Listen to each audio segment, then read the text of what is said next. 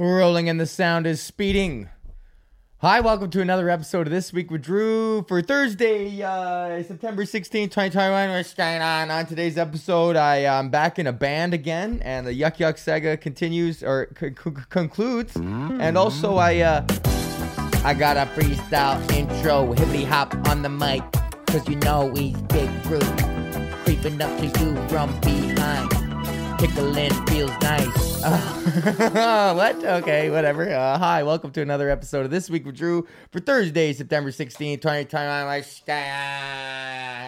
Oh, I didn't plug the piano in. That's okay. What's going on? How are you?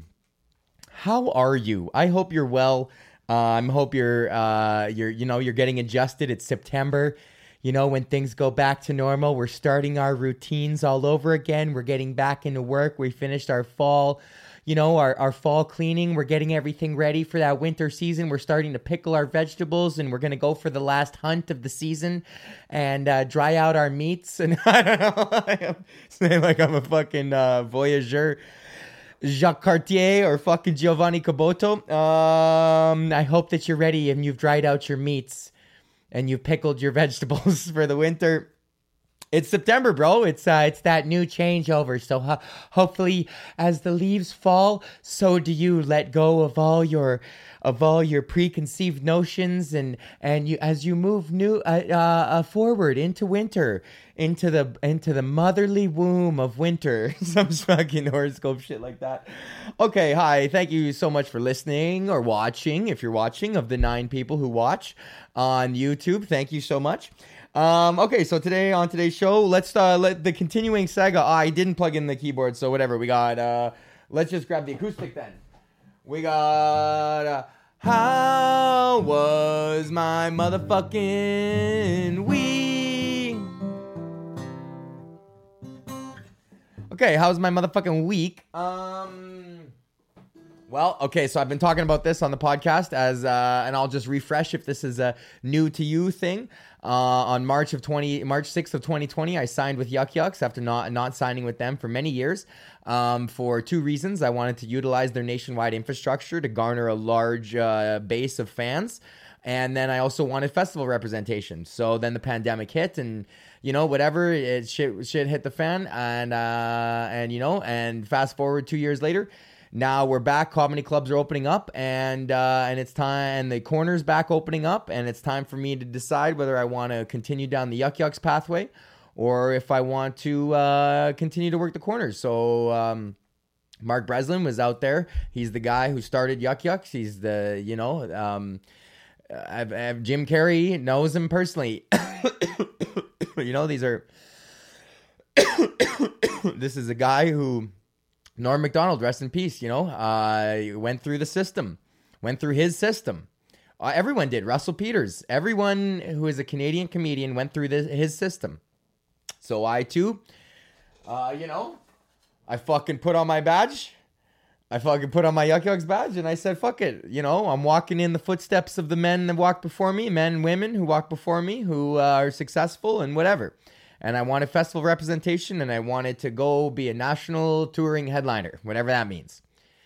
And then the pandemic hit, and now it's, fast forward, like I said, 2 years, and we're back, and there's an exclusivity clause in Yuck Yucks, which means if you work for Yuck Yucks, you're not allowed to work for any other stand-up comedy club. You can do your own one-night gigs in towns that Yuck Yucks doesn't operate, and you can do independent shows, bar gigs in town, and places like...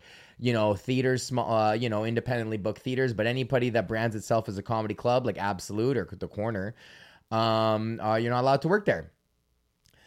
Which is whatever. We could talk about the economics, the economic decision behind that, which might have made sense, in the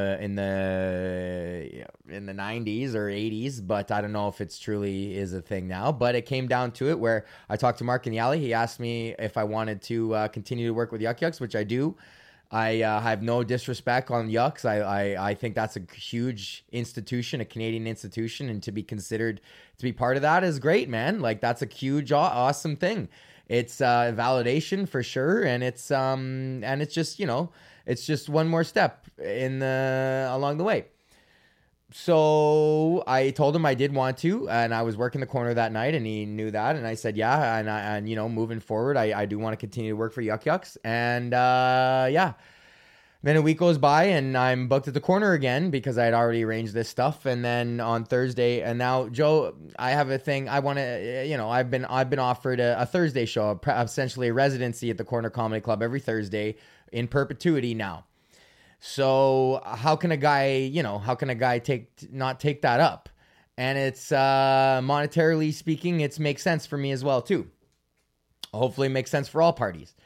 Which I think it does. And you know, I got an email. I was like, hey, he's like, I saw you're on the corner roster this weekend. You're booked this weekend at the corner. Do you still want to work for Yuck Yucks? And then I worked the weekend that corner. I took a little bit to think on it because then, you know, it's like I want to work at corner. I would prefer to work at corner I wouldn't prefer to work there, but I feel like right now where I am in my life, it's like I need to do as many sets as I possibly can, and being on an exclusivity clause in a pandemic doesn't make where we're having, you know, show restrictions. There's limited capacity.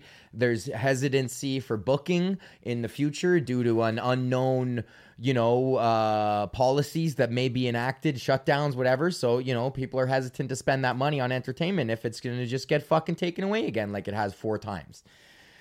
So, you know, it's hard right now, and to have a permanent, you know, residency at a comedy club that's, you know, my home and the place that I came up in Toronto, and you know, and the place where I met Courtney, and just everything good that's happened to me in Toronto has been because of that place. So, you know, I sent an email back and I said, hey, I'd love to continue to work for Yuck Yucks. Hopefully we can make an accommodation for the corner if I could work there, you know, on the weekday. And then if there's an odd weekend where I'm not working Yuck Yucks because I would prioritize Yucks, then you know, if we can make that accommodation. But if not, if that doesn't make sense for you, then whatever. And then I got an email back like, hey, like, you know, we want people who are stoked to be here and enthusiastically on board. And if that's not you, then, you know, whatever, that's cool. And, you know, if you want to ever come back, then let us know. And that's pretty much the best way that it could have gone, honestly. Because like I do, you know, eventually want to work there, or, you know, I don't know what's going on with my broadcasting career. I've got some cool things coming up now with some industry guys that are kind of getting stoked on me because I'm a little bit older. And, you know, it's a little easier to fucking hire a 32-year-old guy who's been in Just for Laughs than it is a 20-year-old intern who doesn't know shit. And I've already been on the radio a lot. So, you know, broadcasting is going to be the way. And then if I'm going to be a broadcasting guy, then being on the Yuck Yucks roster is going to make more sense for me, because then I can just, like, I don't have to think about it, and I can have fucking Alex Ross booking me. I can have old Alex, I love comedians, Ross booking me.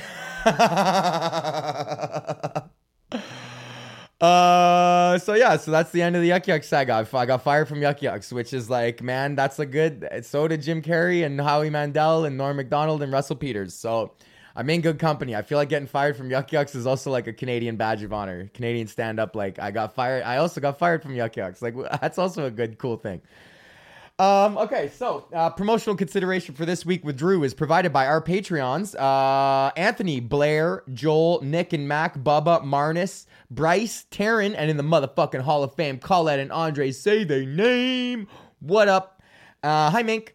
Also, promotional consideration for this week with Drew is provided by our sponsor, KingTutsCannabis.com. You can use the promo code DREW, DREW, for 10% off your order. And if it's your first time, bro, we'll give you an extra fucking 15er so that you can stack my promo code on top. That's 25% off, a quarter off your quarter, 2/8 off your eighth. KingTutsCannabis.com. Use the promo code DREW for 10% off your order. King Tuts Cannabis. Smoke like an Egyptian.